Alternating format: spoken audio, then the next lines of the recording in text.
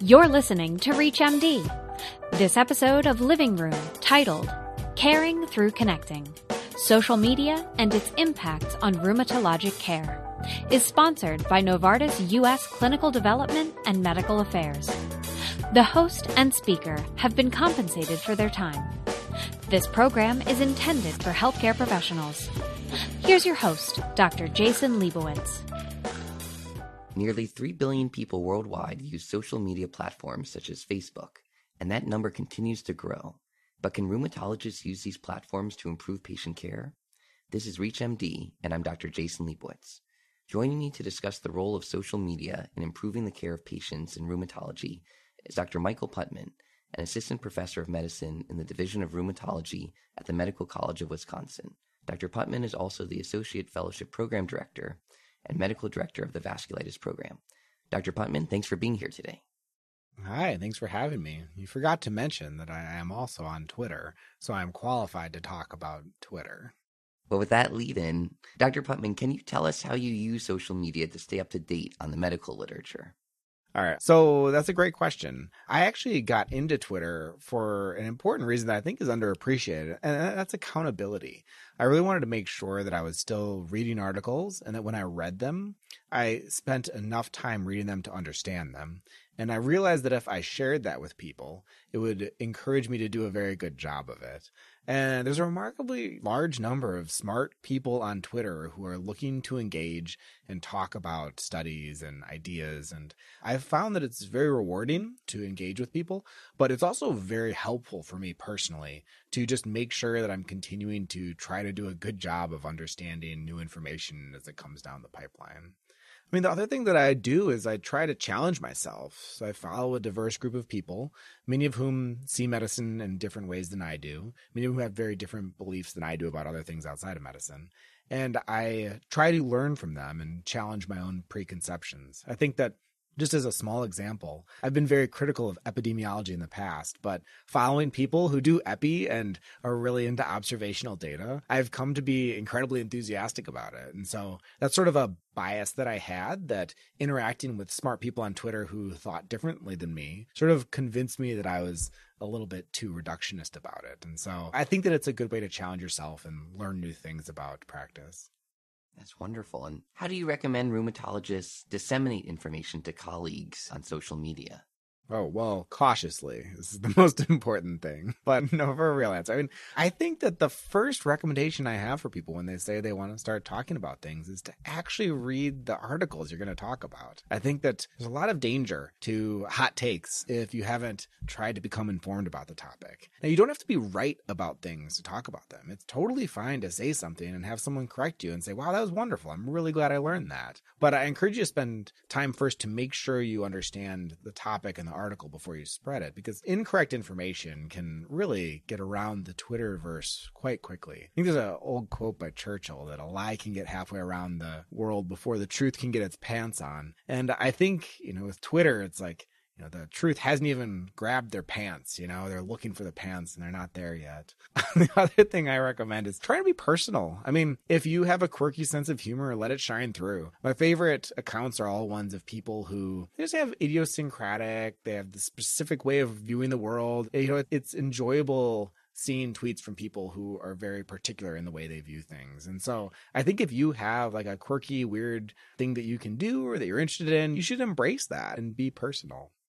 I think that's very well said, and you're exactly right. Social media allows physicians and others to share their personality, but we also have to make sure that when we spread or disseminate information, especially in this age of COVID pandemic, publications that come online before having really thorough peer review, that it's not just all hot takes, as you said.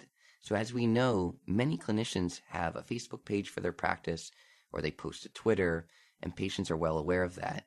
Dr. Putman, how do you use social media in your own clinical practice to help engage and connect with patients? And how do you also connect with your colleagues through social media? That's a great question. I mean, I think that connecting through colleagues through social media has been a lot of fun. And it's just great getting to meet people in national meetings who I only knew on Twitter, and getting to just I've met a lot of people that I would not have known otherwise. And so I think just being there and interacting with each other on Twitter is a great way to facilitate real, actual friendships, just as long as you understand that you need to make that next step. As far as interacting on Twitter, I mean, I think that a lot of doctors talk on Twitter to each other. And there's this thing that happens when doctors start talking to each other where you kind of feel like you're probably in a HIPAA safe zone, but Twitter is not your workroom. It's not a safe space. It is a public space. It's a public forum. And anything you say can be read by not only people who are patients of someone else, but your own patients can read the things you're saying. And I try to be very cognizant of that. I have a lot of patients who come in and talk to me about something that I said on Twitter. And the first time it happened, I was a little bit taken aback. And then I realized that, of course, they were reading those things. And I think you should be very aware of that when you're tweeting. But in a lot of ways, it can be a positive thing. I have a lot of people who have come to me because they said they enjoyed my perspective on some particular thing. So it can work both ways. You just need to be aware of who the audience for your tweets could be. I think that's very well said. And in cases where we demonstrate empathy or trying to see things from the perspective of our patients, I think that can be very helpful and reaffirming for patients that we see. If you're just joining us, I'm Dr. Jason Liebowitz, and this is a special episode of Living Room. Joining me for this discussion is Dr. Michael Putman. Can you talk a little bit as an academic physician about the role you feel social media does and can play in connecting researchers or clinicians, helping people collaborate? Oh, man, this is another favorite topic of mine. So I have used Twitter quite a bit from an academic perspective. So I have had papers that have been inspired by tweets because someone said something and I thought to myself, that's not quite right. One of those projects took 2.5 years and it was just published in Lancet Room a couple months ago. And so this is actually where tweets have inspired academic work. And then aside from that, I've also worked on projects with people who I only know through Twitter, where I met them on Twitter and we both had shared interests and we started working together. And some of my favorite collaborators now started as Twitter friends. A couple of them I have still yet to meet in person, and I'm excited to in the future here. And honestly, I actually think, the COVID pandemic has been just a horrific mess. But there was a very inspiring thing that happened from the Twitter community. Not me, but a couple people tweeted about how rheumatologists should really get together and collect data. And from that was born the Global Rheumatology Alliance, which is a international group of people who are collaborating. There's, I think, almost 100 different providers who have participated very actively in it, and probably 1,000 who have participated, indirectly. And they've published dozens and dozens and dozens of papers. They've really characterized how the pandemic has affected people with rheumatic diseases. And I think it's just a sign that there's a lot of latent interest where a lot of us want to connect and do things that are meaningful. And I see Twitter as potentially being a useful way to make that happen. And, it gets a bad rap and it deserves it, but there are definitely some good things that come from it. And I think that's a shining example.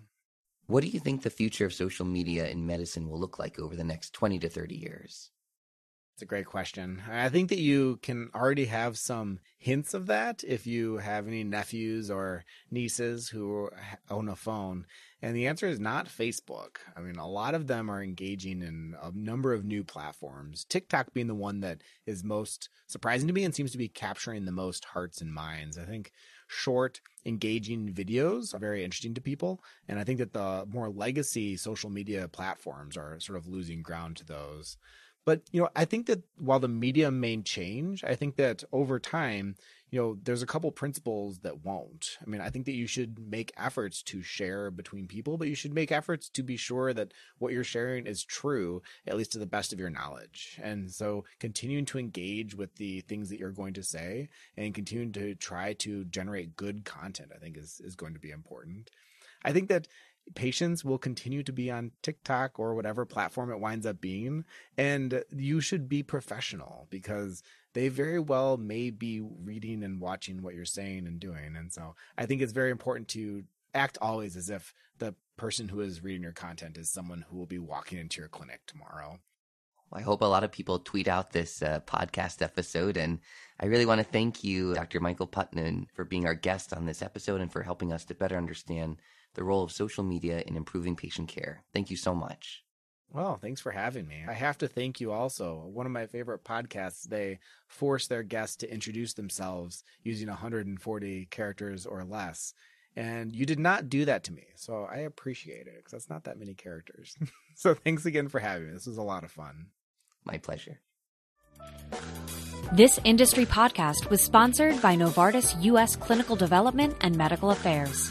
If you missed any part of this discussion, or to find others in this series, visit reachmd.com/living room. This is ReachMD. Be part of the knowledge.